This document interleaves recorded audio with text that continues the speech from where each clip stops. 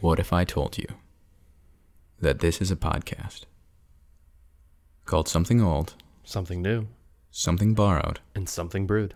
And that each week, I, Andrew Pytel, And me, Nick Lancaster, discussed albums old, new, and then we brought on a guest and borrowed something from their collection. At the end of the day, we cracked a beer and discussed. Let's get started.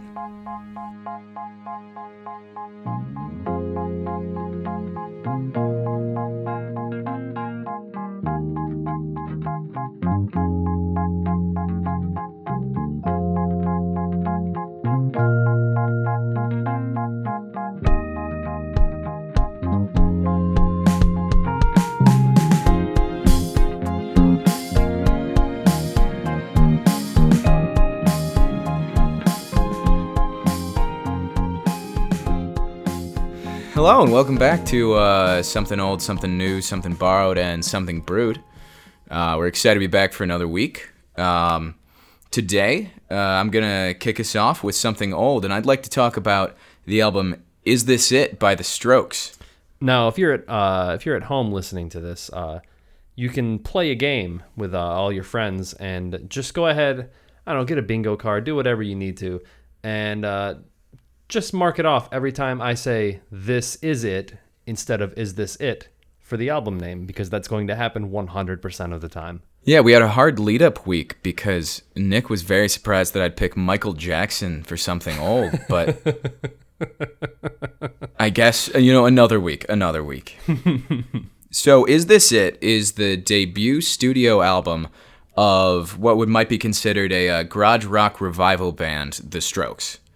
Very influential to me in albums that I liked, really helped me get into rock music, you could say.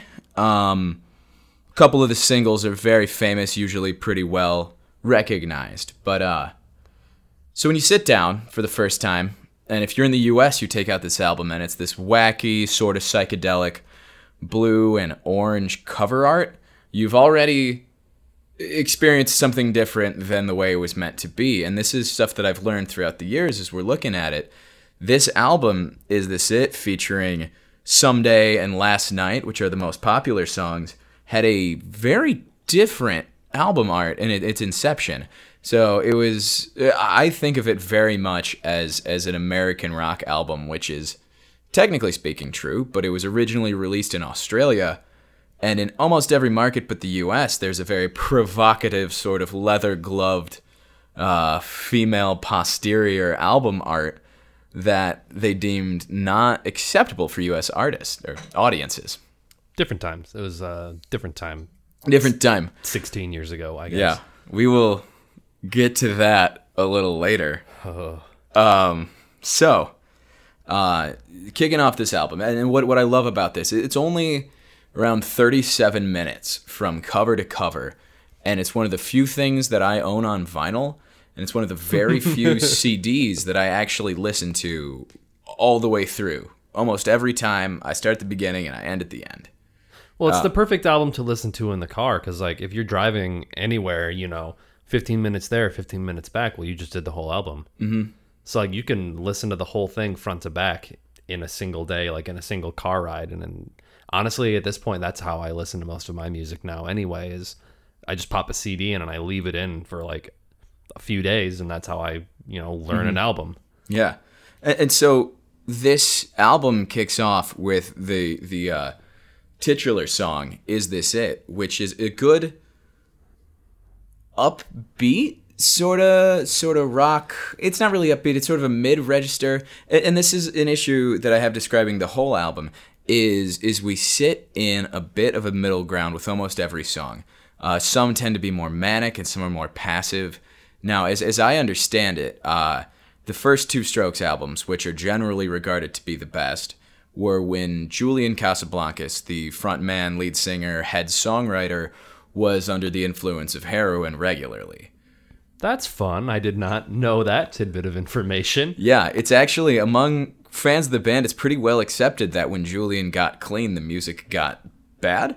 Oh man. Yeah, it's unfortunate because someone should really be rewarded for kicking that shit. But Yeah. as it goes down, this album front to back has a pretty unique and congruous sound. So the first song is "This It" is pretty straightforward. It's a little droning. It's the pining of a young man to get to a young girl's apartment. And what is any song but either a song about a breakup or a song about trying to make a relationship? But as we go on, the next track, The Modern Age, and going forward, we really explore some different ideas. And you get into the head of a young and Julian, I think what he's stated is that what they tried to do with this album was explore what it's like to be an urban youth. But this band has a bit of a higher lifestyle acclamation than most people. Julian Casablancas, the frontman, lead singer, guitarist, is the son of a fashion mogul, John Casablancas. And him and his friends made a band, and his daddy bankrolled it. And by all accounts, it shouldn't have been anything worth talking about. It was essentially a gifted product to a wealthy young man. But what ends up happening is that these guys, and I think at this point in time, The Strokes was like a 7-person band. And you listen to it, and it could have easily been 4 guys who were maybe a little better at their instruments. Wait. There were 7 people in the band? I think it was about 7. It might be 6 in their manager. On the inside, okay. In the inside album art for this, they list every person. I want to say it's at least 6. Okay, because I mean, when I've had this album in my my music library for a little while, and it was always one of those I'll get to it eventually type of albums. But I've heard plenty of the songs either on someone's Pandora station or it just comes up. Like, I've definitely heard Someday before and all of those things. You can't escape it. A little further research, it is 5. It's still 5 guys. Right. And that's like 3 guitarists, a bassist, and a drummer, and a singer, and a backup singer. There's 3 guitarists in there? Yeah, so now Julian Casablancas is only credited with vocals, but at least at some point he started playing his own guitar riffs as the band sort of chopped down throughout the years. Oh, okay. But in this early day, and what I really get from this album is a full motion. It starts off slow, and it sort of picks up. We get to about halfway through, the singles really start coming off. And the first quick song we get, and it's not even, this is all a very relaxed album. I don't think I completely agree that they captured what it was like to be an urban youth in New York or Chicago at the time, because it's pretty easy going. But the first song that really grabs your attention, I mean, upon further listening, each song is unique and fun, but they flow together. And then there's a bit of a break between, I want to say it's Barely Legal, and the intro to a very famous intro, Someday, which I think I'd like to listen to for a second.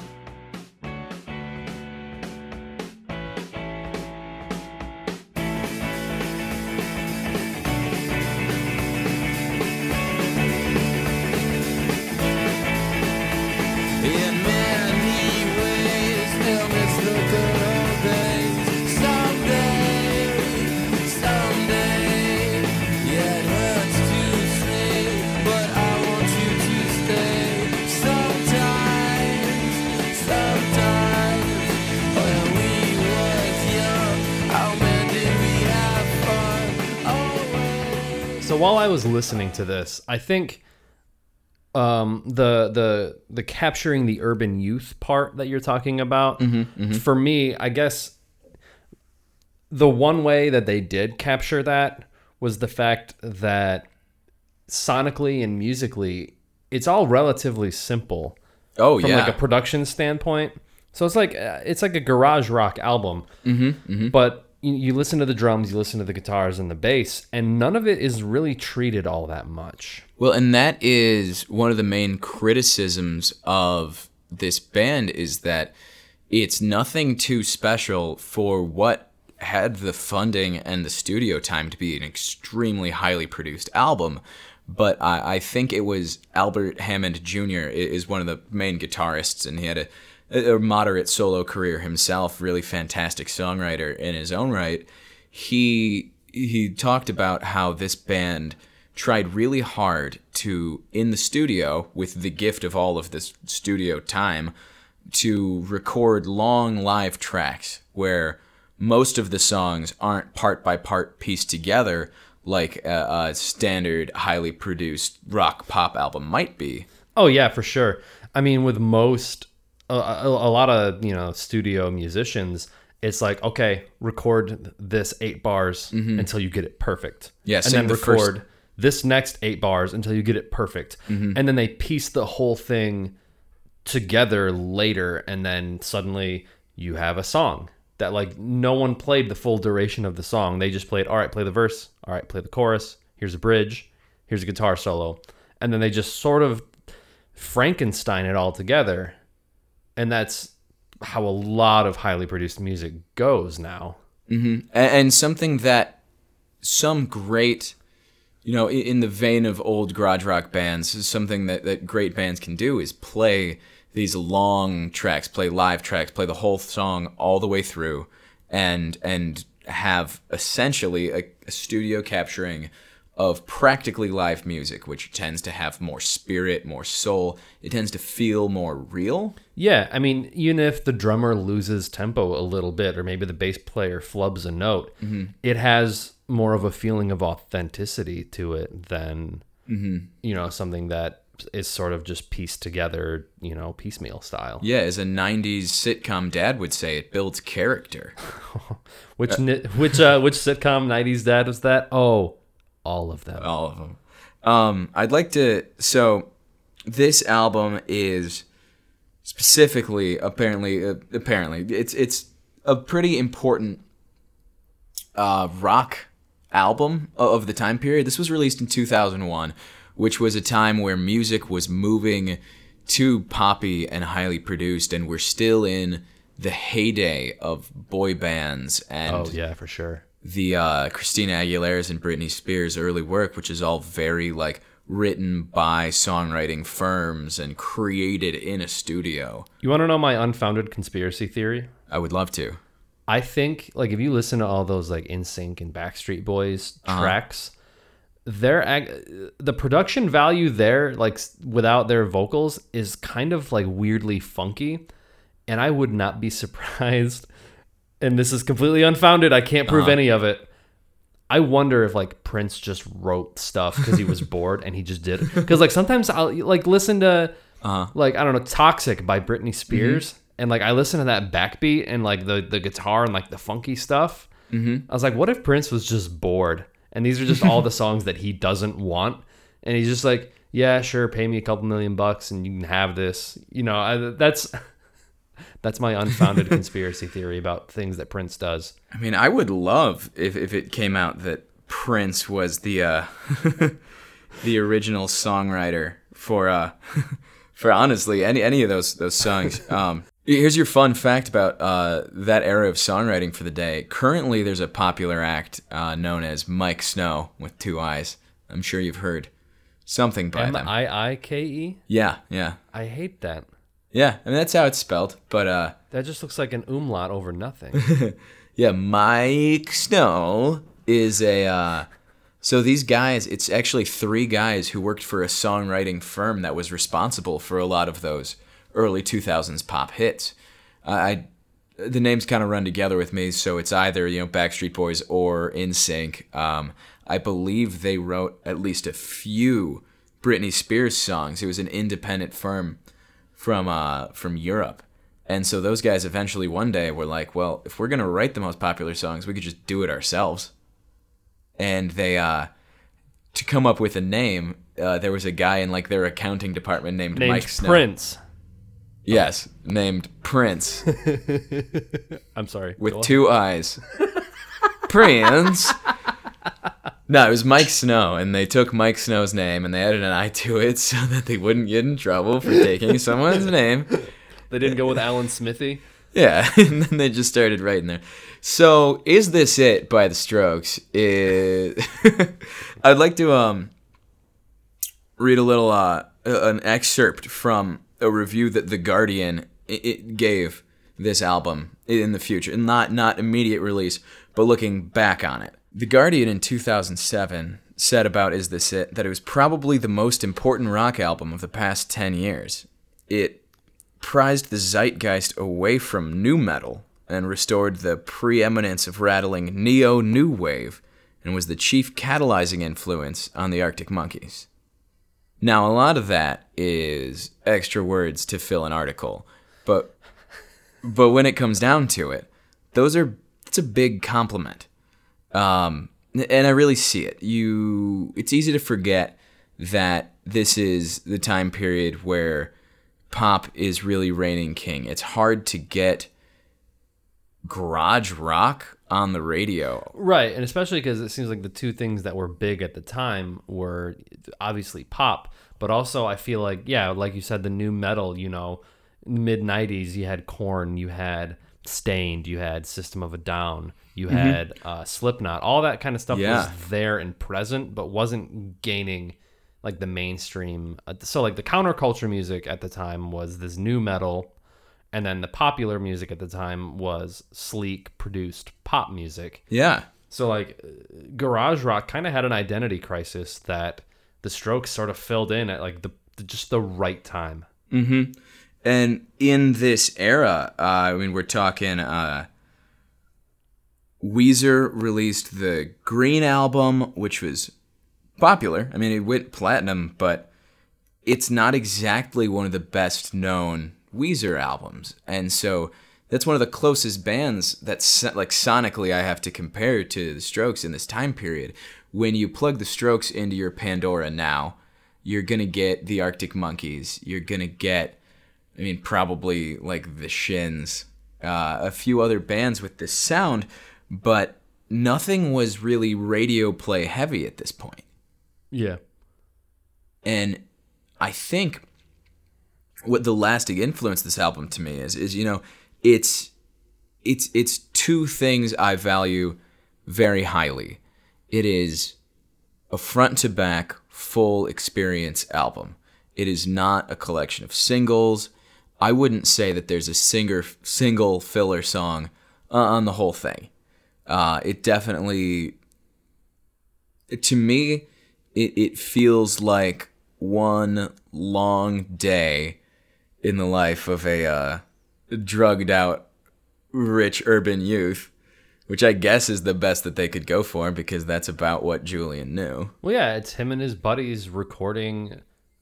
They practice in their garage and they write all these songs. They just happen to have a very rich father who could bankroll the whole thing. Mm-hmm. And also, I kind of think it's a little bit punk rock of them that they had all of these tools at their disposal in the big studios, mm-hmm. and they still just churned out a record that easily could have been done with like a bucket full of SM57 mics in mm-hmm. like someone's garage, like a literal garage. Mm-hmm. Like, there's more production value to it than that. Yeah. But like the fact that where they could have gone and where they did go, mm-hmm. I feel like makes the difference. Now, I do recognize a few negative points on this album, some of the common things that people speak out about. I hear very frequently that every song sounds the same, which... I could see that. Yeah. To me, it's... I would say every song sounds similar, but I think it's all part of creating like one sound identity for this album. I think very clearly you can tell that this is a song from this album, and I think they're all different enough in songwriting and form of the song that I don't think any two songs sound the same. Oh yeah, for sure. They're probably using the same drums, the same guitars, the same mm-hmm. effects. his voice sounds sort of like overly compressed and distorted. And that's a big thing is Julian's vocals through the whole album are pretty altered. It sounds like, to the kids trying to recreate it at home, if you just squeeze your mic really tightly, if you just give just a little pinch between your thumb and your forefinger and cover everything else, you can make yourself kind of sound like Julian Casablancas on this album. That's the pro tip right there. But a friend of mine told me once, and he's in a band called Paradise Outlaw that plays in Michigan, and they just played the B93 birthday bash up in Grand Rapids. He told me... Okay, not the festival that I would have pictured that name of a band playing at, but all right. Yeah, he told me that sometimes I feel like I can't be a rock star. And then what I do is I look up Julian Casablancas vocals only from Reptilia, the main single off the second Strokes album.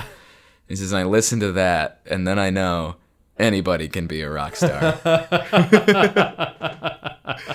Which, to his credit, is fair. It doesn't sound great, but that's the point is they weren't, Julian's not a star singer. Nobody is a virtuoso in their own right, especially at the beginning here. I think with time, Albert Hammond Jr. went on to be a fantastic guitarist. But right, context is also very important because I've seen that kind of stuff before, where they'll isolate the vocal track, and it's typically a Taylor Swift or a Courtney Love or a Beyonce or Britney Spears, and they'll isolate the vocal track and use that as an excuse to dismiss them as an artist and be like, look, really, they're not that good. And I feel like that's a little misleading because when you're recording something, it sounds good in context with other instruments and like the production of it. And like when you take a single thing away like that and then isolate it, yeah, it's not going to sound the greatest because they're recording with like a track. I don't know. It's funny to listen to, but I wouldn't use that as a way to dismiss someone as like an artist or a singer. Absolutely. I think a good song to get a feel for what we're talking about with Julian's vocals would be, let's just dive right into the next big single and listen to, I don't know, one of the verses of Last Night. All right, here is Last Night by The Strokes.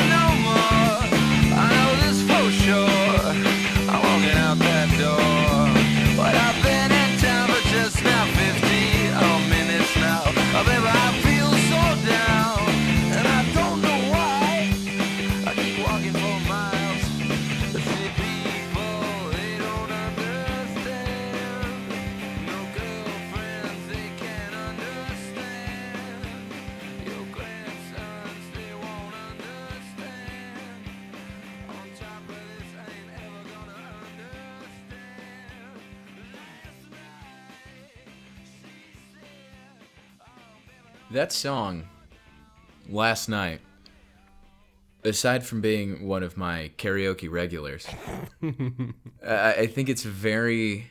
it displays a lot of the characteristics that I really love about this album. I wish I had more high-level things to say, but it's very embracing in its jangly guitar, its fun songwriting, and its well-delivered lyrics, and a strong rhythm section to really bring it all together. The bass is never lacking on this album, and you're never missing a good drum fill. Right. I mean, regardless of how they got into the studio or whatever, you can be funded by your rich dad as much as possible and still suck. Mm-hmm. But these guys are just like a good ass band. If that's them recording all on one take and that's just like their garage rock songs, like they wrote some really fine garage rock sounding stuff. Like it's solid craftsmanship and solid songwriting throughout. There's nothing wrong with wanting to be the best garage rock band, and if that's what you want to do, you did a pretty damn good job of it.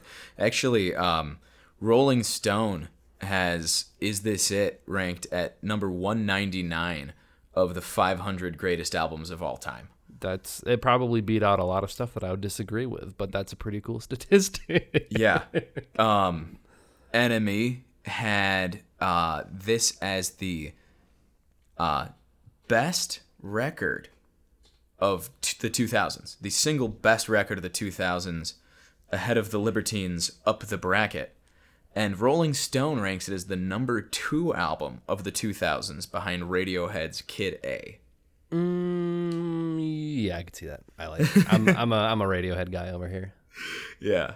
I think at the end of the day, it's pretty simply written, and that's just fine. Because when I go home and I want to put something on that I'd like to listen to the whole way through, there's a few albums, but this one definitely stands out at the top. Now, just a quick footnote to this whole thing. The U.S. version of Is This It is different than any other markets beyond just the album art that I talked about earlier. There is a song that I just listened to for the first time today. We should include it on we'll include it on the episode and give you guys a little treat. Yeah, I think we're going to give you a little bit of the chorus of this song when we get out of here. So this song is called New York City Cops. And if I remember correctly, the chorus is New York City cops, they're not too smart. And what a bold claims from Julian Casablancas. Here's your rich son saying fuck the police. But so I realized as we were setting this up that our old segment is really just becoming albums released in 2001. And maybe we'll get a different time period eventually. But that song, New York City Cops, was pulled before the U.S. release of the album because 9/11 changed everything. Well, okay, no, 9/11 changed one song on this album. And they replaced it with the song Getting Started, or When It Started. And I don't think you'll disagree with their decision when you hear it. And we'll be right back. She said time to go now, but leaving it ain't easy. I got to let go, I got to let go. And now as they ran slow, I said every night she just can't stop saying New York City comes, New York City comes, New York City comes. They ain't too smart. New York City comes, New York City comes, New York City comes. They ain't too smart. So I gotta ask, for your rating of this album, how many albums that were influenced because of 9/11 or were released on 9/11 points would you give? Is this it? I almost said this is it. I almost said it. Oh, I stopped myself. Oh. So, at the end of the day, it's a fun album to listen to. And its place in rock history is undisputable. It's influential, it's undisputable, and I think looking back at it, if you look back at it fresh, it suffers from others doing what it did better. The Arctic Monkeys being a chief example. The Kings of Leon were very heavily influenced by the garage rock guitar sound. I was going to say Jet. Are they relevant anymore? Is Jet relevant? I named my dog Jet. Oh, well, there you go. They made it. Yeah, they really made it. I named my dog after that band. So do you say, are you going to be my girl? To Jet. What if I told you that Is This It gets 9 albums that were influenced by 9/11 points out of 11. That's distasteful. Well, I would 10. 9 out of 10. I'm giving it a 9 out of 10.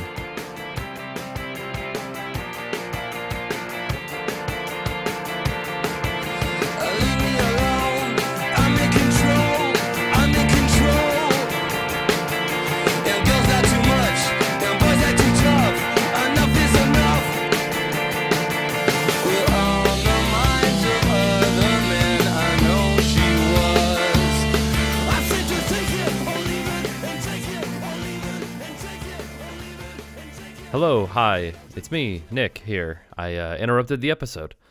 I'm just going to take a second real quick to pop in and thank everyone who has listened to the show, subscribed to the show, downloaded episodes, told their friends, done all that stuff. It's great. I've had a lot of people come up and talk to me and say how much they like the show, and that's amazing and way more than I actually expected. So thank you.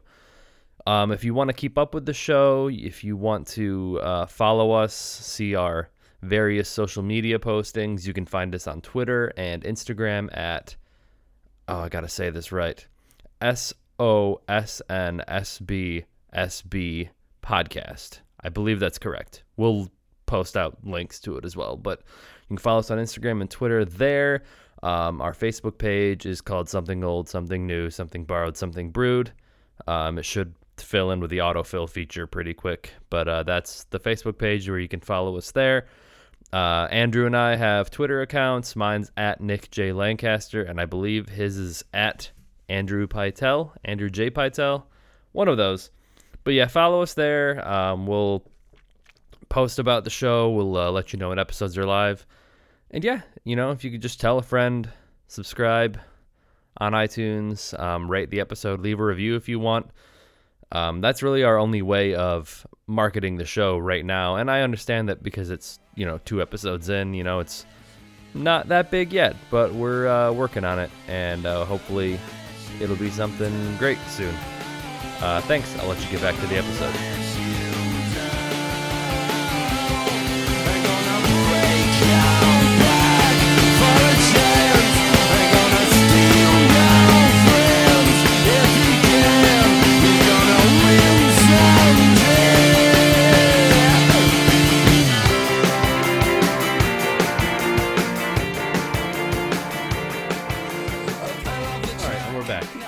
I'll be taking over now for the Something New portion of the show.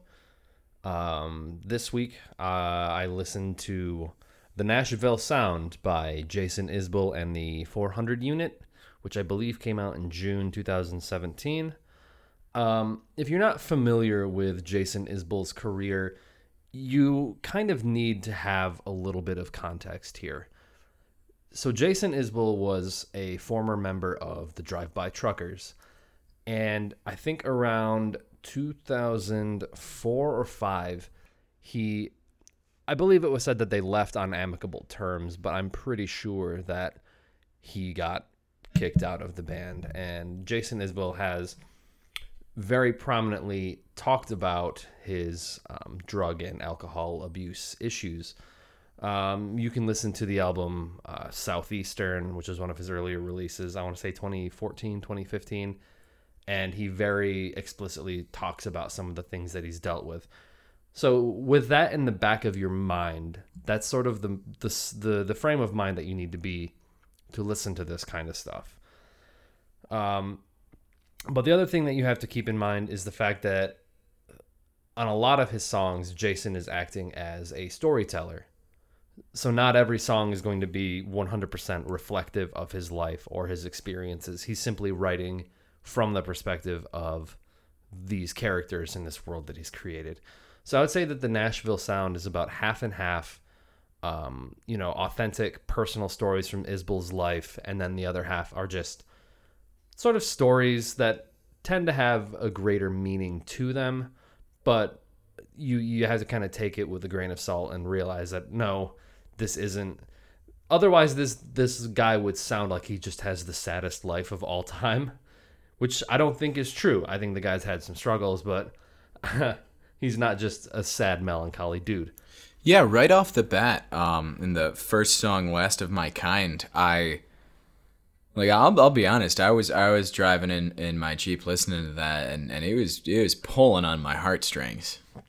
Oh yeah, and I think, and he alludes to this later on in the album when you get to the reason why it's called the Nashville Sound. And Jason Isbell is part of this renaissance of outlaw country, or a more alternative country. And there's a line in one of the songs, I believe it's White Man's World, which he talks about, it sort of alludes to the fact that he can go independent on his own label and be successful, but his wife can't escape the Nashville sound. Like, she has to conform to this idea of what Nashville sounds like. And a lot of the time it's very, very produced, sort of the type of country that you hear on the radio, which if you listen to that, that's fine. I understand it has a purpose, but a lot of it, there are even like websites that'll statistically point out that is like 90% of the music is about trucks, beer, Friday nights, foot, just like the same thematic elements. And that's sort of what the Nashville sound has turned into. Yeah, and I to be honest, when you announced you told me casually this is the album The you'd smoke be talking coming out about. of the chimney was black, and he knew I had announced. Yeah, he the smoke changed from black to red, back to black, and then to gray, and I was like, he has decided on country.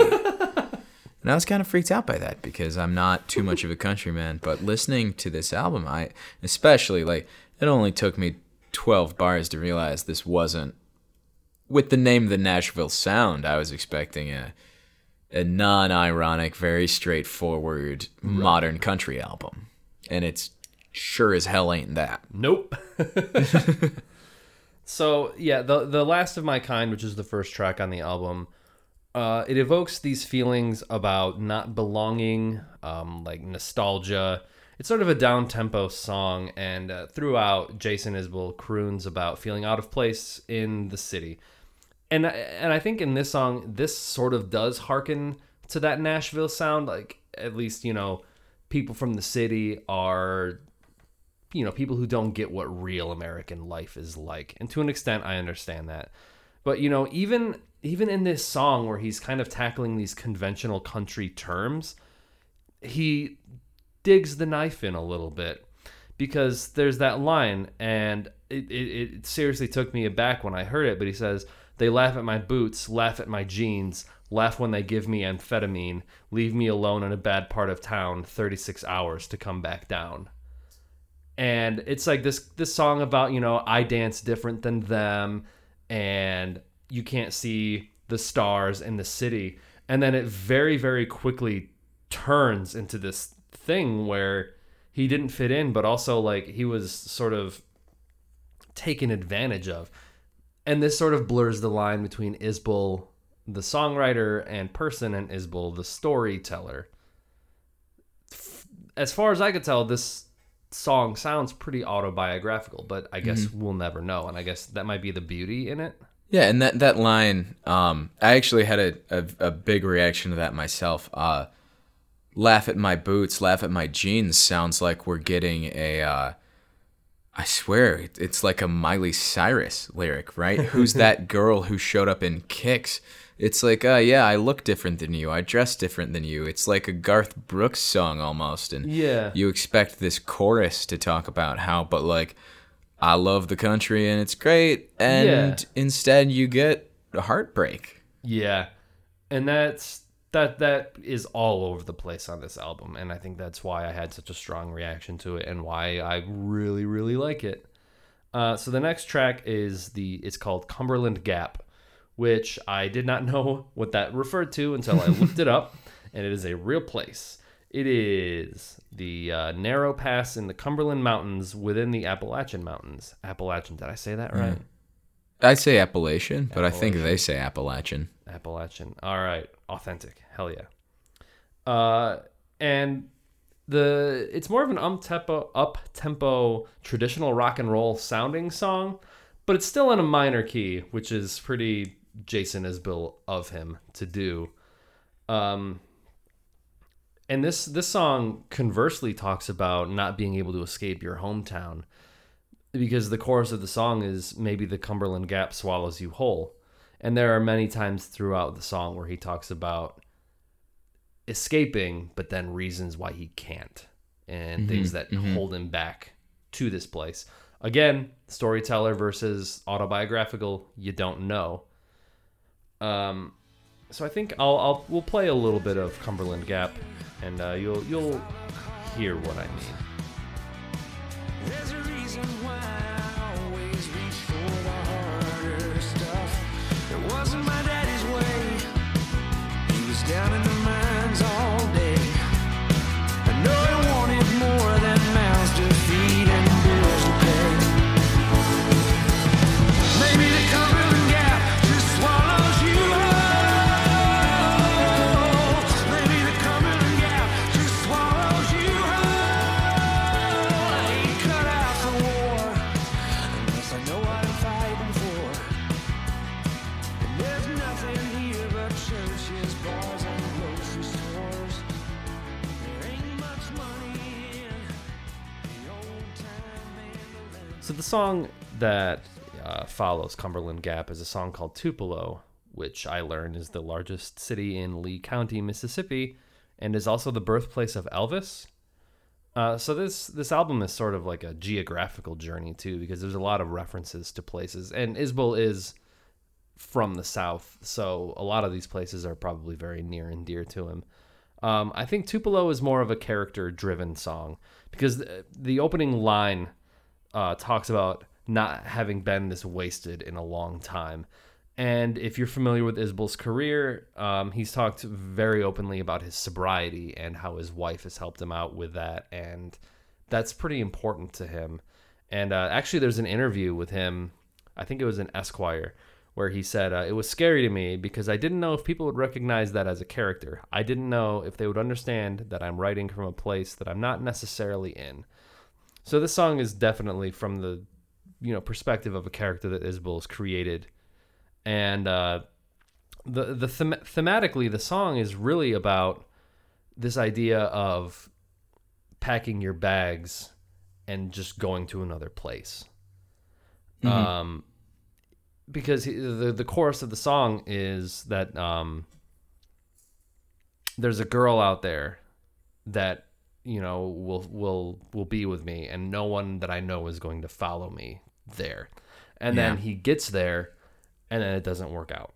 And so this song is basically about expectations and things not working out in the way that you thought they were going to be. And it's that's really about it. Sometimes Isbell doesn't really give you a conclusion. He doesn't give you, and this is what I meant. I was going to save this for later, but the old quote goes, country music is 3 chords and the truth. And I think a lot of times we depend on our music to romanticize. We depend on our music to tell a story in a way. They say fiction needs to be realistic, but reality can just happen. Yeah. And I think in this context of, it is country music. It's more Americana. It's definitely based in its folk roots. You expect, the guy kicking the shit, wearing his Wranglers, riding his truck. It sucks, but he loves it. He's going to get by. And I think Jason Isbell does a great job of capturing that persona to create a real character where, if it doesn't work out, well, it didn't work out, and that's that. Yeah. The 400 unit, which I didn't really... All of his albums prior to this were basically just Jason Isbell, but I'm assuming the 400 unit is his new band. And all the songs where you hear a lot of strings and a female harmony vocalist, that's his wife, who is also a singer, songwriter, musician in her own right. Yeah, Amanda Shires. Yep. And so Jason Isbell kind of has all of these aesthetics of traditional country music. It's all there. guitars, like lap steel. A bassist named Jimbo. That's a fact. That one's a fact. Oh my God, he actually has a bassist. His bassist is named Jimbo Hart. That's incredible. That is the most bassist ass sounding name I've ever heard. But he's got Take it away, Jimbo. He's got all the aesthetics of a traditional country band, and he uses that platform to talk about some real shit, basically. Mm-hmm. So the next song after that, and I feel like is one of the main centerpieces of the album, is a song called White Man's World. And okay, so I'll be really, really honest here. I've been a fan of Jason Isbell for a little while. And when that's my confessional. When I saw this title track, I was like, okay, well, this could go either one of two ways. And I'm so glad that it went in the way that I had hoped that it was going to. Like, I read that and I was like, oh, this is going to be like, it's not my fault that this happened the way it is. Like, I thought it was going to basically be like, I'm a white dude and that's okay. And like, there's stuff that's not in my control. So stop yelling at me. And I was a little worried that that's where it was going to go. And then it didn't. And this is like one of my favorite things about Jason Isbell is that he's pretty progressive and forward thinking, or at least he's proven to be open-minded and willing to learn about things that he maybe doesn't understand or changes in the world that are different to him. And I really love the way that he narrows the scope of the song, because each verse starts with him talking about it's like it's a white man's world in a white man's town, white man's street. Like, he narrows the scope from like world all the way up until he's looking in the eyes of a black man. And that's probably one of the lines that hit me the most, was when he was looking at a black man and he thought about all those times when in hushed corners he heard racist jokes and didn't do anything about it. Yeah, and that's I mean, there's a lot of people who are ready to say, you know, keep politics out of this, keep politics out of that. But when it comes down to it, like, not being racist isn't politics. It's basic human decency. And for some reason, it's difficult to bring up. Yeah. Especially in the context of a country album. And to do it so eloquently and honestly. I mean, Nick, you're a big fan and you were surprised by this. Imagine what the casual listener was taken by. I mean, in this field, this genre of music tends to be overtly patriotic, overtly American, overtly like, you know, we'll put a boot in your ass type stuff. Yeah, it's the American way. Right. And Isbell takes this idea and he kind of lays it out in front of you and says, no, I'm not putting up with this. Like, and this is the song where he talks about how his wife won't be successful as he is. Mm-hmm. And but the chorus of the song is very uplifting. He basically says, if you're breathing, it's not too late. Like, you can join the fight and you can change things.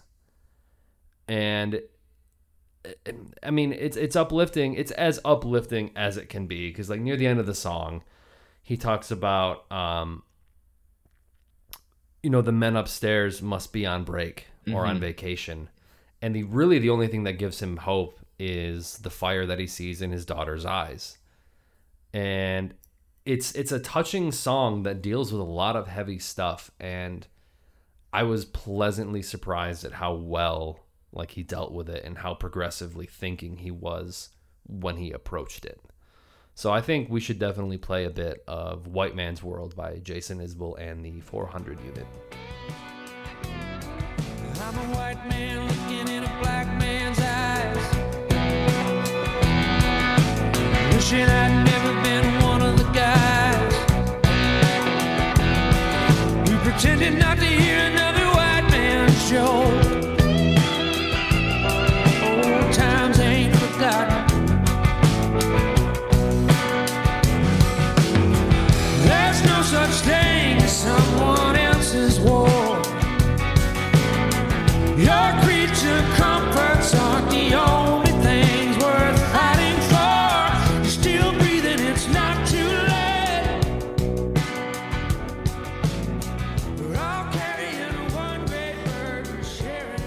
So the rest of the album, and I don't want to just skip over it because I don't think that there are any just sort of flyover songs that don't deserve recognition, because every song on this album has its own personality and lived-in world feel to it. So I'm just gonna kind of do like a rapid fire round real quick of the last songs, and then we can get to our guest. So track 5, If We Were Vampires, is a very silly title for a country song, that I thought. And then I listened to it, and it's probably, you can even hear it in Isbell's voice. It sounds like he's wavering. It sounds like you can hear his lip trembling almost. And the song is, it starts out with him sort of dismissing all of the cliches of a love song. He says, it's not your dress, it's not how you look, you know, it's not even like the intimacy or the sex or anything like that. To Isbell, the answer is time. And it's knowing that death will happen that makes life worthwhile. So it's sort of a morbid, uplifting message, if you will. Mm-hmm. And then he says, you know, what if we were vampires and we didn't have to worry about death? And he said, we'd laugh at the lovers and their plans. I wouldn't feel the need to hold your hand. Maybe time running out is a gift.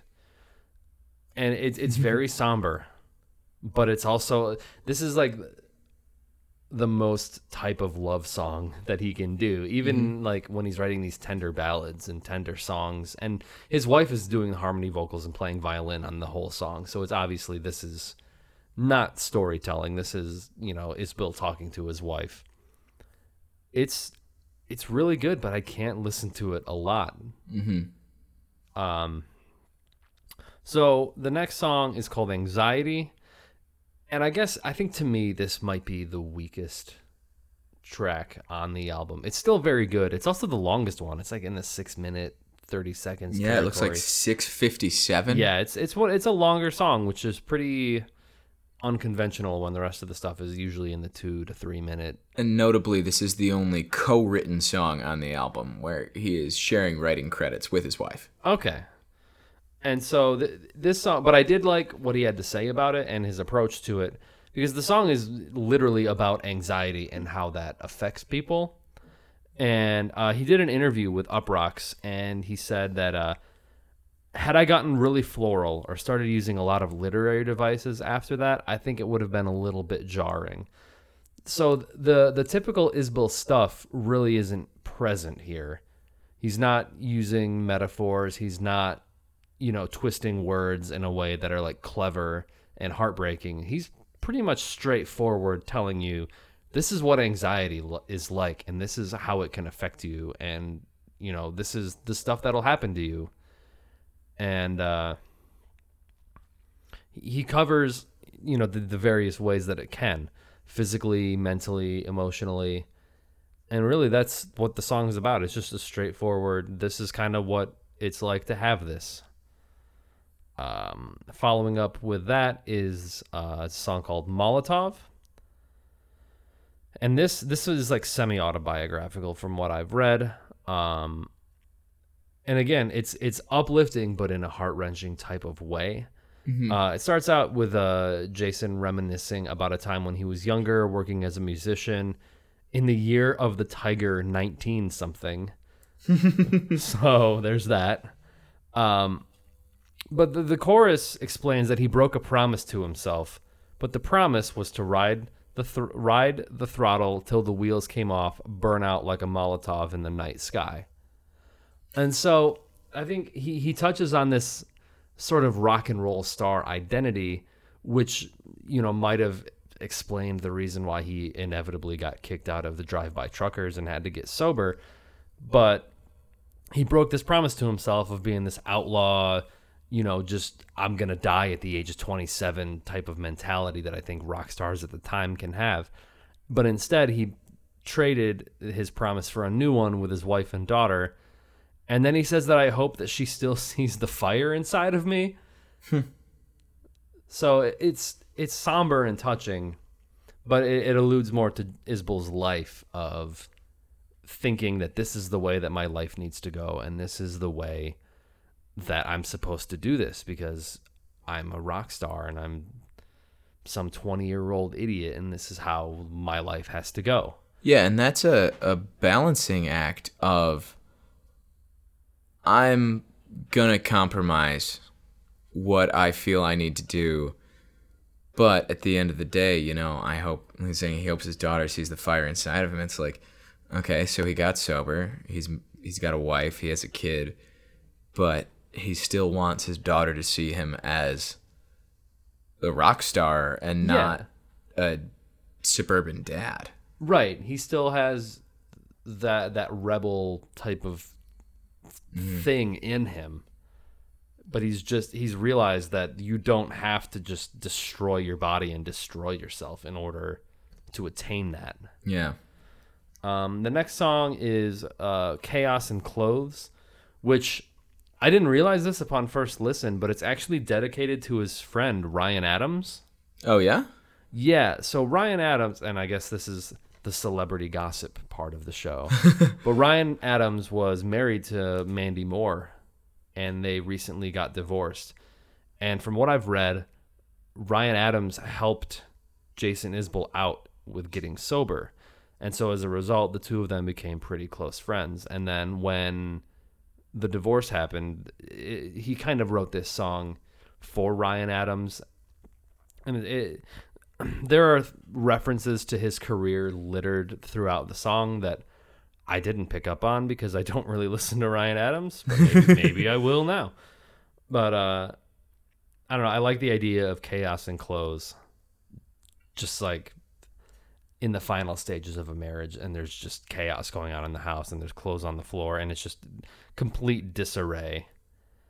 And as bleak as the song is, there's still a sort of uplifting message. You know, he talks about, like, think of all the monsters you've killed. Mm-hmm. So he's saying, yeah, this sucks, but you've pulled through from worse and done fine. Kind of filling out the end of the record, Hope the High Road is one of the more overtly political songs on the record that I found. And I don't know, there's a line where he talks about, like, if you came here for sad and melancholy, then you came to the wrong place. So I don't know if this is like Jason Isbell indicating that he's going to move in a different direction of like being more positive and political, or what it meant. But I did like that nod to his own sort of reputation as being the singer, songwriter, sad guy. Well, yeah, he did give us a lot of sad and melancholy on this album. Yeah. Yeah. I feel like that's sort of ingrained in his nature, and I don't know if that's going away anytime soon. Melancholy by nature. Yeah. It's a new hip-hop track he's going to put out. So the final song on the album is it's called Something to Love, and it's basically a song that he wrote for his daughter, and him and his wife sing on it pretty much the whole time. And it's a message to her to find what she loves and do it till she's gone. And he sort of documents his own life and his own experiences and explained, you know, where he got his passions from. And he implores her to do the same thing. And so the Nashville Sound is sort of a whirlwind of emotions, because there's uplifting moments and there's like devastating moments. But overall, it's a great storybook from a great songwriter who really understands the human experience and is very articulate and eloquent in explaining that and making it explainable in a way that just about anybody can understand. And that's why I'm giving it 2 stars out of 10. No. No, you're not allowed to rate it until we listen to one more clip. Oh, yeah. You give me a chance to pick your brain. All right. So I'll give you a little bit of Something to Love to end the review out, and then we'll be back in a sec to discuss briefly the Nashville Sound by Jason Isbell and the 400 Unit. I hope you find something to love, something to do when you feel like giving up, a song to sing tale to tell, something to love. It'll serve you well. I was born in a tiny southern town. I grew up with all my family around. So coming out of that, this was your review, but what my main takeaway was, and I sort of gave away my linchpin here, is that country music is 3 chords and the truth. What we often get in country music is 3 chords and a very, very subjective truth and a very romanticized idea of the world. And what I got from this album, and honestly, I'm glad you picked this, because I don't think I would have listened to this if you hadn't told me this is what you were reviewing this week, was a bit of realism that seems to be missing from modern, obviously country pop, but anything bordering mainstream country. Oh, yeah, for sure. We got real life struggles. We got, the first song brought a tear to my eye, and it did not stop from there. Yeah. He does that country thing where he references locations that if you're from the South, you know about. Yeah. But he doesn't do it in a pandering way where it's like, you know where this place is, right? You get this reference. Yeah, if you haven't heard Wagon Wheel. Yeah, he doesn't assume that you're an idiot. He doesn't assume that you don't know what's going on and you need to be force-fed, like, very, plain. These are lyrics that you will understand even if you're brain dead. He doesn't. There's a phrase that I'm thinking of. He just doesn't assume that his audience is dumb.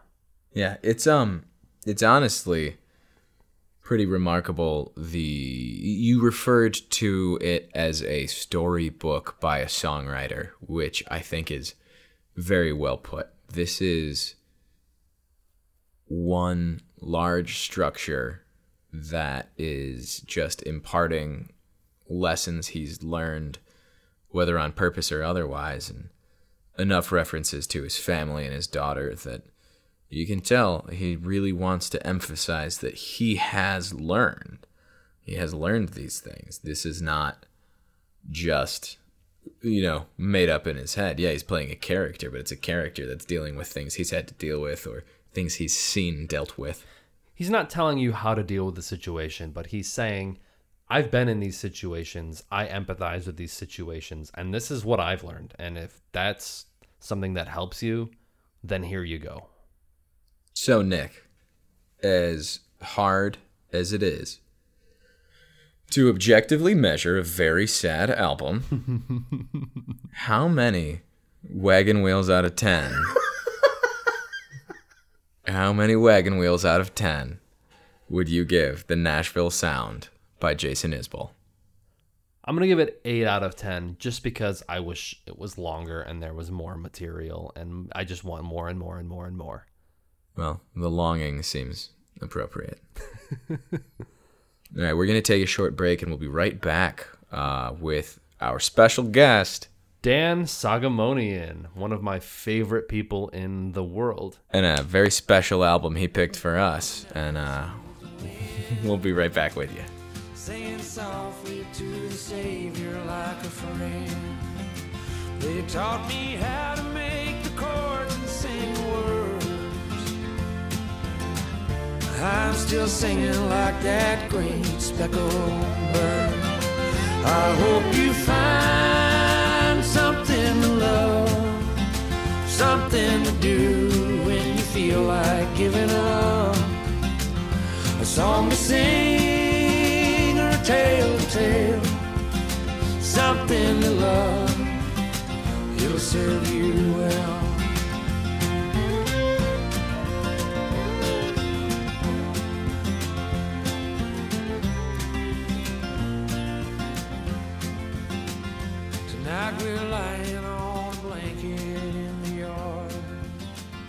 All right, so we're back, and we have our second guest of the podcast.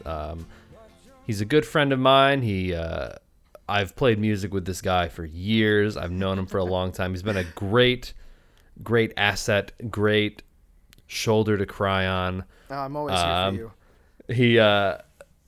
He's a Michigan native, but he's living out in Boston right now doing the big boy music thing. Dan Soghomonian. Hello. Welcome to the studio, and definitely not over Skype. Thank you so much, Andrew. Thank you so much, Nick, for having me on the show. Absolutely. We're so glad you would join us. I mean, always. Oh, my God.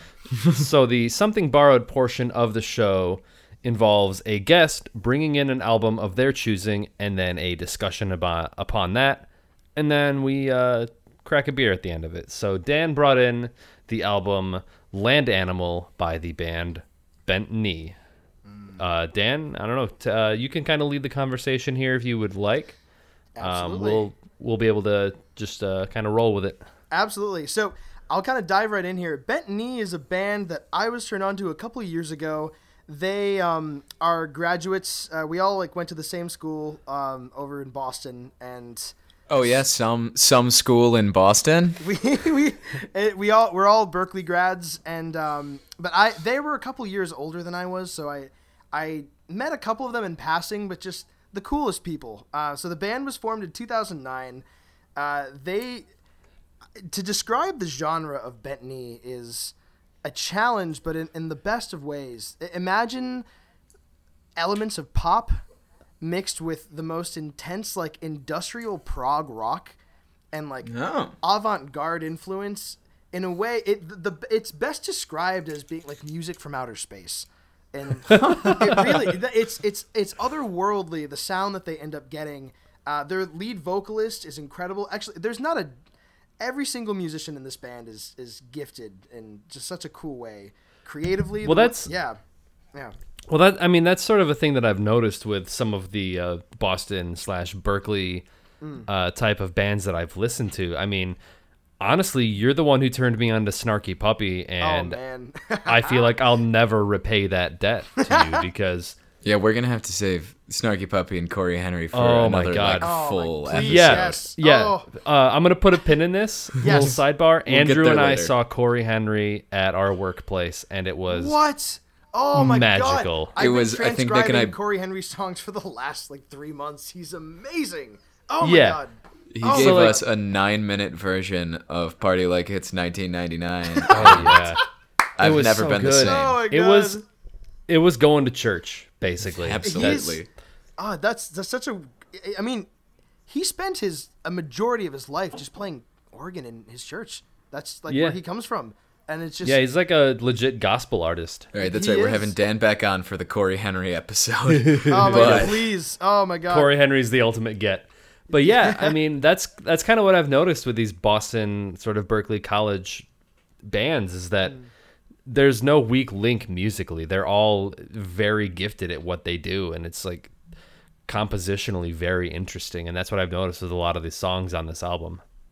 Yeah, no, absolutely. It's interesting. It's I guess to play music in Boston, and I guess I see this also in New York, you get people from all these different musical backgrounds, all these different personal backgrounds, and at the end of the day, when you kind of combine that bizarre random pile of who these people are and where they come from, if you do it in the right way and they're all, you get an open-minded group of musicians together, the end product is just so incredibly unique in such a cool way. You get so many different influences. Like with Snarky Puppy, yes, it's R&B and it's soul and it's jazz and it's blues and it's influences from all around the world. You name the country, they've got it, and that's kind of their shtick. And in Bent Knee, you have all these different genres within the same song more often than not. You have these different sections, and it'll go from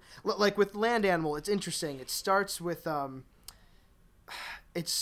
this kind of really almost like a hard rock kind of a sound, and then toward the end of the song, you're in this very consonant, very bright section. It wouldn't sound out of place on a Coldplay album sung by somebody else, It's interesting. It's the way that they view what's possible within their music. and the way that they can just kind of dip in and out of these different pools is inspiring. It's so cool. Yeah, this is, I mean, in a sense, this is sort of the Queen archetype, right? This is a band of trained musicians going and doing something that is not exactly fitting the mold of what's being done right now. Absolutely. They're using it's very unconventional. Absolutely. strict and traditional training used to create something completely different. Absolutely. And, I think I want to say it's the album before this. It might be two before. It's their album. I think it's called Shiny Eyed Babies. Yeah, that is 2 albums prior. The 2 albums prior. And so the album starts off with this, again, like very consonant, like almost like happy kind of soulful song, and it's got a very like bright melody. And the next song is just the lead singer, Courtney Swain, just belting this crazy note over these epic, like apocalyptic guitar sounds. And it's just like, if you're not expecting it, you find yourself in that moment. You're just like, what the fuck left turn did I just take? But in the coolest way, you don't find that. Oh, anymore. yeah. Yeah. Oh man. Yeah. Yes, they're phenomenal. I mean, so you told me about this album, and I went to listen to it, and the first track, Terror Bird, yes, was an amazing name for a song, maybe like the airplane for a movie villain. Yep. But it's A villain for an airplane movie. a villain for But yeah, that's like one of the first things that I noticed upon listening to it. Is like it starts out in one way, and then out of nowhere takes a hard left turn, and the tempo changes, and the time signature changes, and it does this other thing, but it never really feels forced. It never really feels, right. we're just doing this because we can. Like it has meaning. It's not just we're doing it because we're music school kids and we just can do this. Yep, and I find that more often than not, and this is definitely my like personal opinion here, and it's completely unfounded, and pick it apart if you will, but like I find that the more colorful, or sometimes I guess the more colorful a past that a musician has that I run into, the more selective they are with the sounds that they choose to convey their ideas and to convey their message. And the more that you've experienced, I suppose, in life kind of gives you a much clearer picture of what it is you want to say about whatever it is that's happened to you. And that's really what you're hearing in these albums. I mean, in this album by Bentley, you get everything from like romance and love and loss to like things that could be about like just crazy like trauma from like back in like somebody's life, and whether or not that's real, I have no idea. But you also have things like social commentary. They have a song on the album. It's called Holy Ghost, and there's a line. It's like she's just talking about like how, and I guess this is partially my assumption, but the lyrics are like gotta get more glitter, more sex, and then the song goes on, and it starts to sound like they're getting like the music is becoming drunk or intoxicated, and the whole thing just kind of reminds me of like being out on the town on like a Friday night, and like you see like people just like drinking their problems away, or just like not really coping with shit and just getting wasted, and you see these people just having an awful time in the street, and it's kind of like the song kind of conveys that, but to convey it with that kind of clarity is so interesting and really requires a very refined personal viewpoint, and I guess when that falls into place, the rest of the music tends to be very, very good at conveying that or helping to convey those messages. Yeah, Holy Ghost is actually something I really wanted to touch on, because we enter the album with a Terror Bird goes right into Hole, and these 2 tracks are it's so very experimental that you wonder if that's all this is just experimental. And Holy Ghost begins with what is like a traditionally structured kind of like rock song that then turns into this time signature changing, like entire feel funk changing, like it's the moment where they sort of break the fourth wall on like we're not just experimental, we're like like we know how to do rock, and what we're doing is challenging that, and actually just tells you that straight up. Yep, absolutely. And I think maybe to fill everyone else in who maybe hasn't listened to this yet, that'd be a good place to start with a little clip of that. Yeah. Oh, yeah, Sounds definitely. good.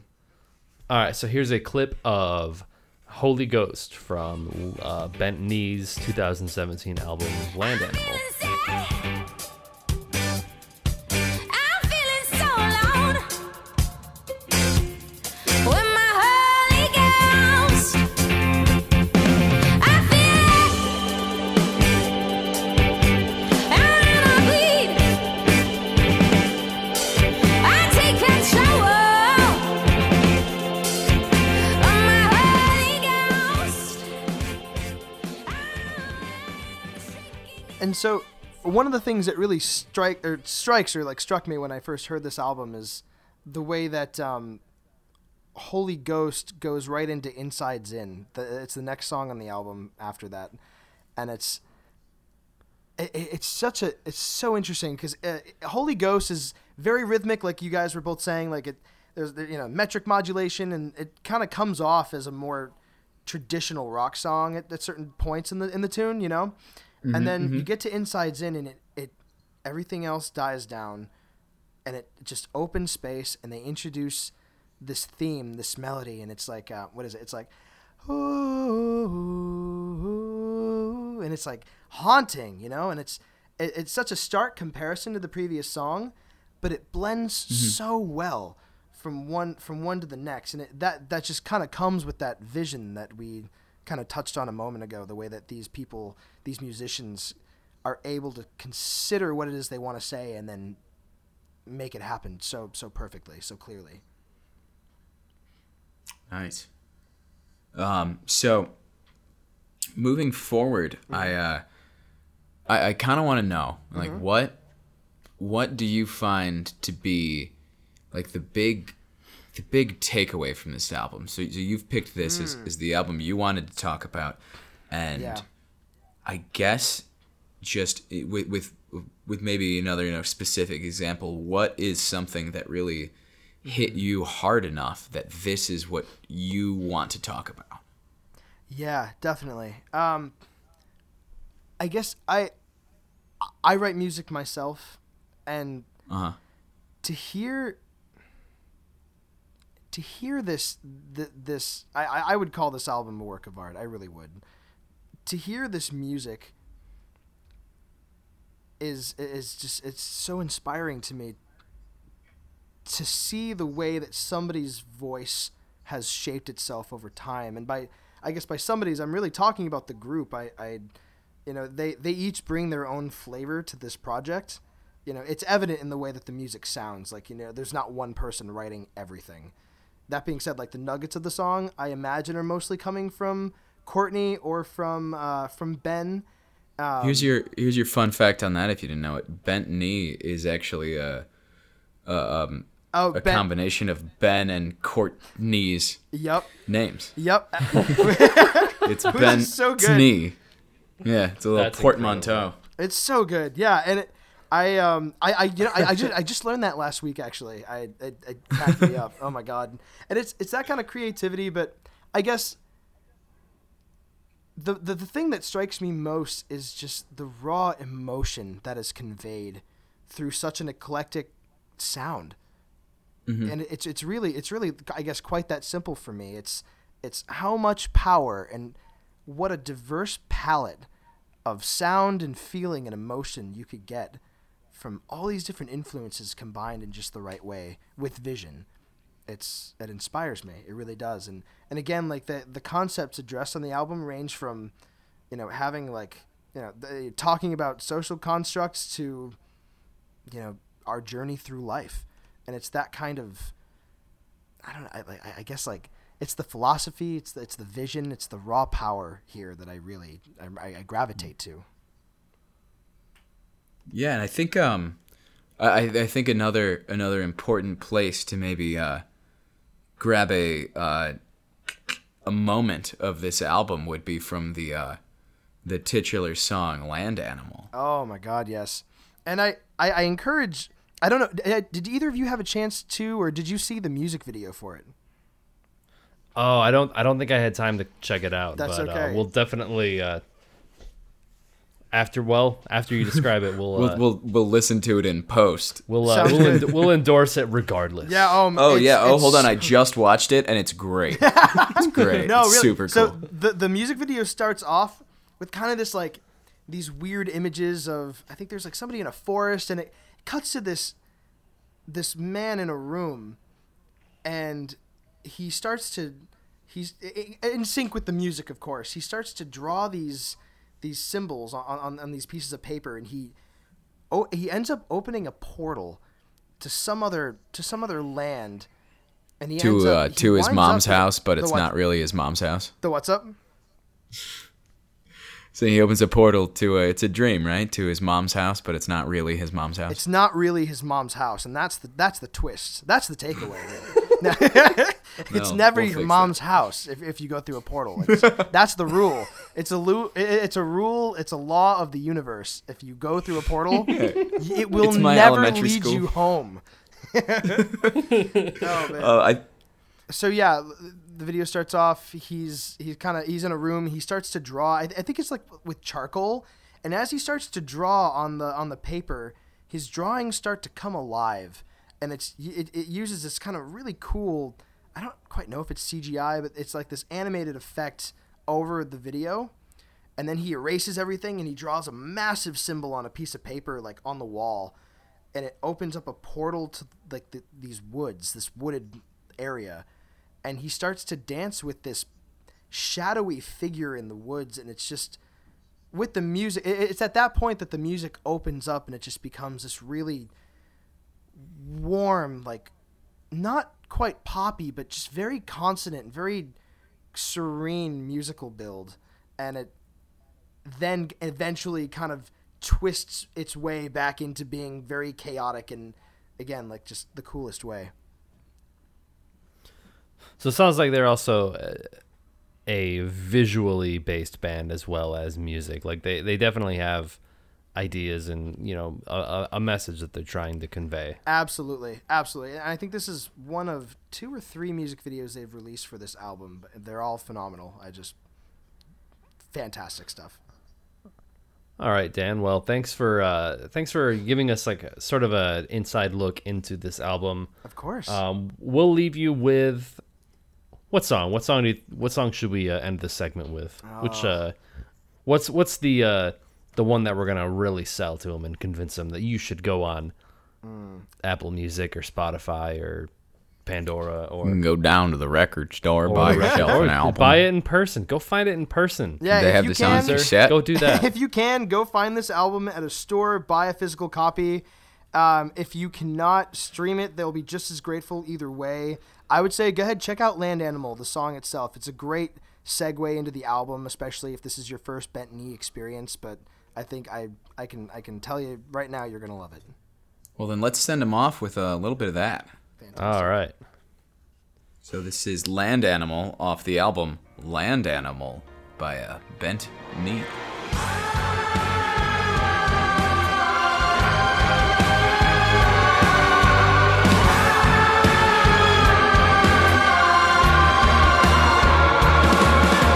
I'm always at it, chasing the vermin, sealing the ladders and kissing goodbye. Truth be told, I'll soon be out.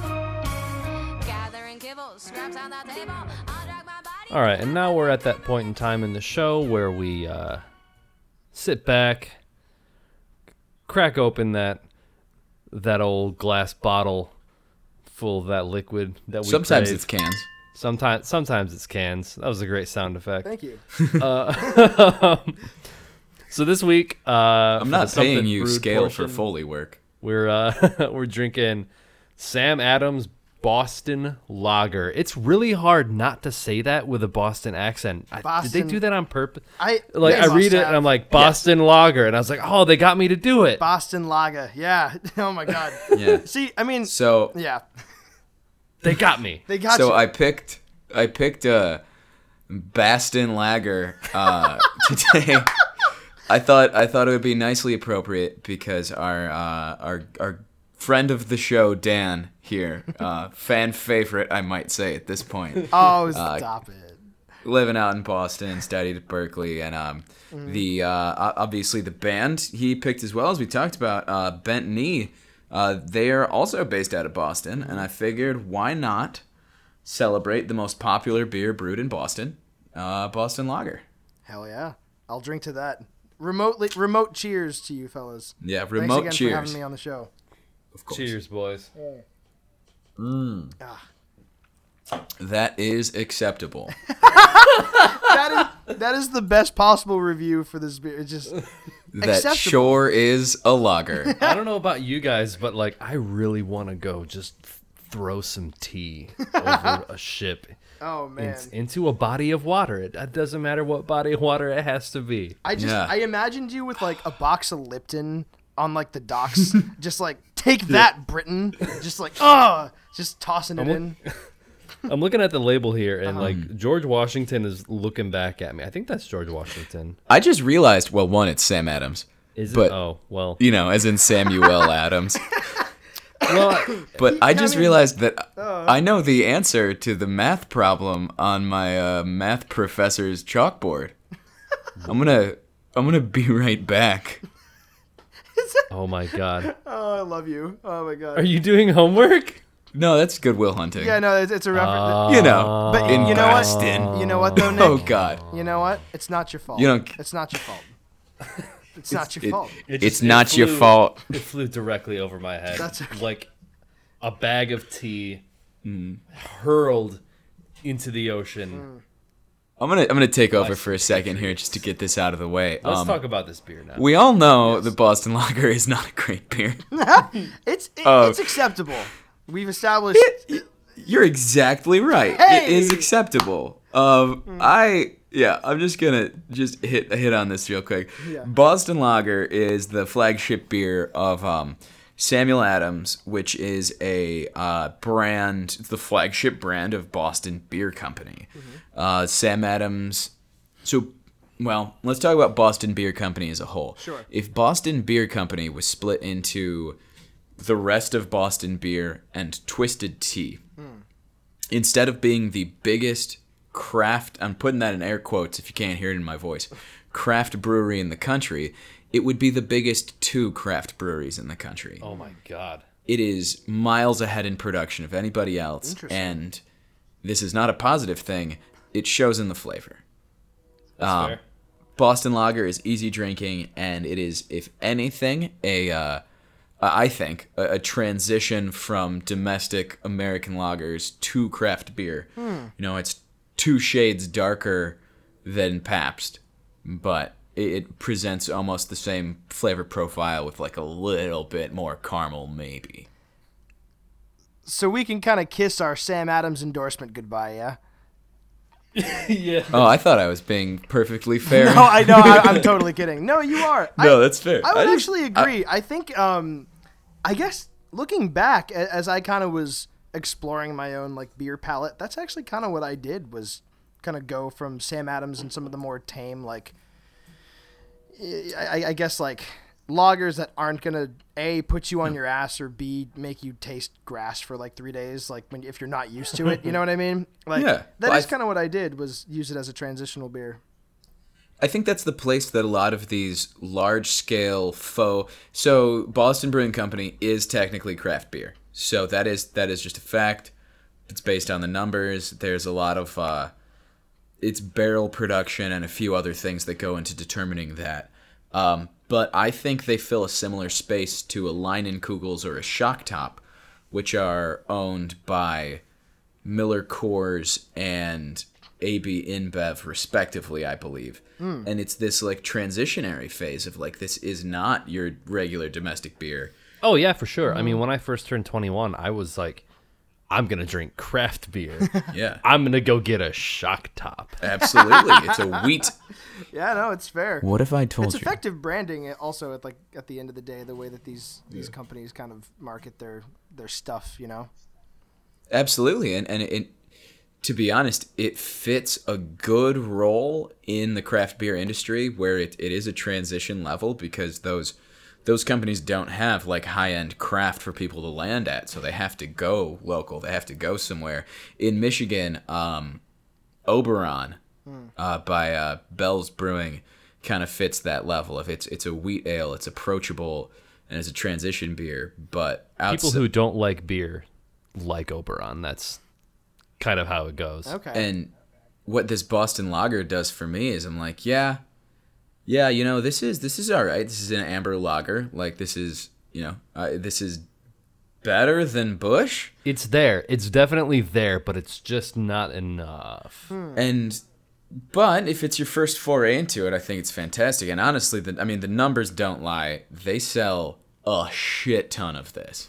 This is a wildly popular beer. And you know what? If this is your favorite beer and you were really excited that we're reviewing it, I gotta say, drink like any decent brewery's amber ale, and you might realize you're ready for the next step. Yeah, I mean, if you're using this as a transitionary type of beer, if you're like dipping your toes in craft beer, great. Like try this.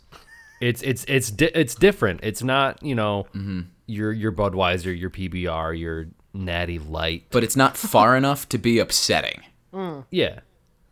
If you like this, try other stuff like it. Expand your palate. Like it'll help you get there. And if you do bathe in it or dip your toes in it like regularly, please write us because we want to meet you. Yeah. Well, we're If you gonna take that literally. I want to hear angry fanboy segment on each podcast after this one, each episode after this one, of someone telling me how fucking wrong I am about Boston Lager and how fucking good Boston Brewing Company is. So, oh man, I'll just walk around like the bars at like Saturday night with like a fake microphone, just be like, "Hey man, Boston Lager sucks. What do you got to say about it?" And I'll just like record the responses. I'll just send them in. It's all gonna be gold. Boston Lager saved my marriage. Fuck you. Okay. Oh, it's so real. It hurts. No, I'm hopefully no. That only applies to like one person. If Boston Lager saved your marriage, please write us. You can get us at sonsbsbpodcast@gmail.com. So, Dan. Yes. Now that we're having a beer and just unwinding, why don't you tell us a little bit about what you're doing right now? Tell us a little bit about your music background and what you're up to these days. Sure. So, as Nick kind of alluded to or explicitly stated, whichever you want to go with, at the beginning of the podcast, Nick and I used to be in a band together. Explicit. It was explicit as Fifth grade level foreshadowing. Oh man, yeah. So Nick and I used to play music back in the day in Michigan. We used to play with a band called Jen's Remedy, and we played around for like quite a while. We played around with these like jam musicians that we kind of found, and it was I would not be the person or the musician I am today without you, Nick, and without everybody back then. And that band was such a weird, amazing thing. It really was. It was like this, like, oh man, I look back on it sometimes and I kind of wonder if I was in this like cosmic fever dream of like music. Like, it was just such a, oh man, I miss all you guys as well. Like, it was so much fun. Like you and Caleb and Tim and Nick and it was such a good time. But after I moved, I played around a little bit with a couple of different people, did some session work out here, and I ended up meeting up with. I met her on the street, our lead singer of the band I'm in now, which is Stains of a Sunflower. And I met Natalie on the street, and we just struck up a conversation, which I know it's probably been a while since you've seen me do that, Nick, but I don't know if you remember. I do that a lot. I just talk to strangers. I just say hi. Oh, yeah. And just see where the universe takes it. And in this case... Well, I met you about 45 minutes ago, and I absolutely believe it. Oh, man, we got to hang out, man. It's... I enjoy meeting new people, but I enjoy getting to know new people. And I count myself as just being one of the luckiest people in the world to have gotten to know Natalie and our drummer and manager, Shade. and our guitar player Alex.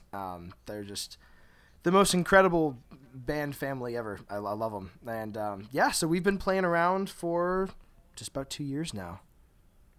Okay, I didn't realize it had been that long. Because I follow along, on we're mutual Facebook friends, so I'll kind of keep in touch that way.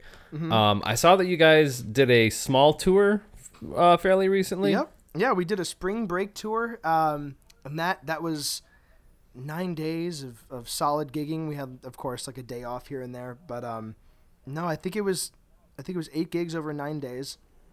And oh wow! And it was I learned so much. I got to tell you, like. And granted, I want to throw this out there too. I was amazed. It was smooth sailing the whole time with these people. Like, it was just there was no drama, there was no anything. It was just the four of us in a pickup truck driving around New England for a week and a half, and it was glorious. It was not. Oh shit! I think I've heard this country song before. It's just me and these 3 strangers in a pickup truck, yeah. In a jar of whiskey. That's sort of a rare thing, though. I mean, obviously it wasn't, like a 52, week, like mega tour. Right.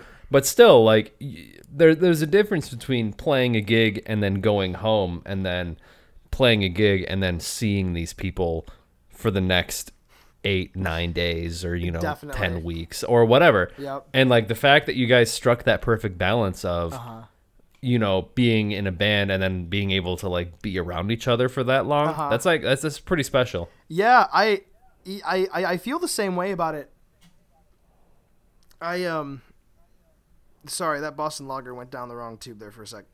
Can it go down the right No, that's tube? just the taste. Oh, okay, good.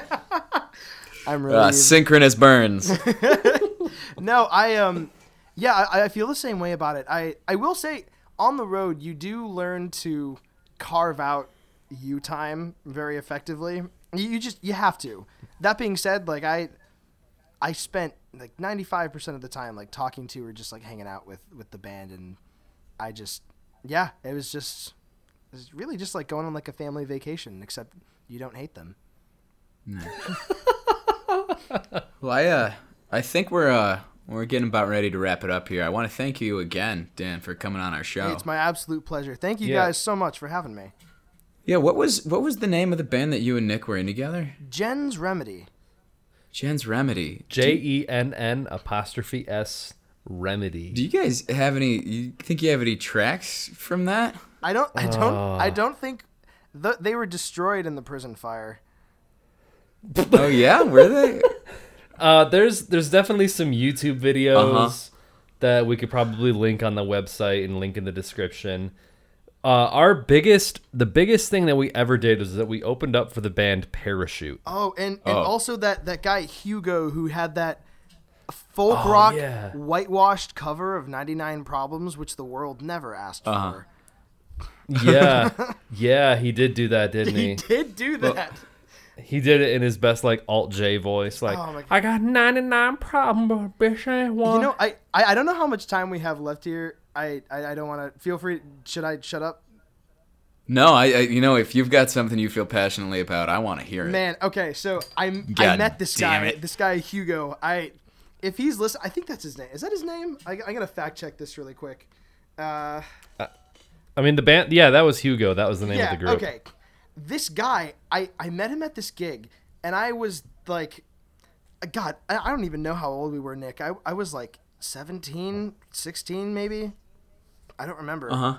Anyway, I walked. The venue that we were at probably didn't want us there because I don't think any of us were 21 at the time. None of us were 21. Well, I think Tim may have been. You had water bottles full of vodka. And you had guitars with fake pickups that were strapped with coke. Man, we just were a bunch of tame. problem we makers. We were pretty low maintenance, like in terms of rock and roll, like debauchery. We were pretty good, but. Oh yeah, water bottles full of Mountain Dew. No, that's actually guitars much with closer. fake pickups. Menthol cigarettes and Mountain Dew water bottles is actually pretty spot on. God. Anyway, You got some pixie sticks up your sleeve. I see this guy, and he's standing like with his entourage of like social media and makeup assistants, like somewhere. he was the middle act, but like somehow acted like he was Jay-Z himself. Anyway, point being. Oh my God, yeah. You remember this, right? Oh God. Your boy. I walked up to the guy and I'm like 16 or 17. And I'm just like, oh man, what a cool person who's playing music all the time. Like I want to get to know this guy. So I go up and I start talking to him, and his assistants, like 2 or 3 of them immediately try to like tell me off, like get out of here, like we're prepping for a show. And he's just like, let him ask one question, like he was the Messiah. And I was like, okay, okay, like what's your like one tip for me as like an artist starting out? And he looks at me, and he takes his cowboy hat off, and he looks at me, he looks at the hat, and he says, the hat is everything. I shit you not. And I was just like, I'm looking at him, and in my 16-year-old mind, I was like, it is. You know? I gotta get a hat. I gotta get a hat. And so I actually gotta get a fedora. I bought a glittery purple hat and spray painted it black, which was the dumbest idea ever. And I wore that thing to like 2 shows before I realized that the hat, it still smelled like spray paint, so it gave me fume headaches. But besides that, it did nothing for my music career. And that's my Hugo story. But anyway. Oh man, what a cool guy. Yeah, what a cool dude. Yeah, I don't know if we have any Gen Z. Well, there goes stuff. our Hugo sponsorship. Yeah, there goes we're just burning bridges everywhere. We lost Hugo. No, but I will say the band that I'm in now, Stains of a Sunflower, we do have a music video up on our Facebook page. Go ahead and check that out. And yeah. We can end the show with a track from Stains of a Sunflower, if that's cool with you. That's totally cool with me. Sounds good. All right, so we're gonna, for the first time, we're gonna feel out an ending segment. So bear with us, because taglines are sort of an ever-evolving product. And Sure. I think what we're gonna try here is I'm gonna say a lyric from the album Nick reviewed that really stuck with me, and then he's gonna say a lyric from the album I reviewed that really stuck with him. Okay. And from The Nashville Sound by Jason Isbell, Mama says God won't give you too much to bear. That might be true in Arkansas, but I'm a long, long way from there. Is this it? Is this it? I'm Andrew J. Pytel. I'm Nick Lancaster. And I'm Dan Soghomonian. This has been Something old. something new And something borrowed. and something brewed. Thanks for joining in. We'll see you in 2 weeks.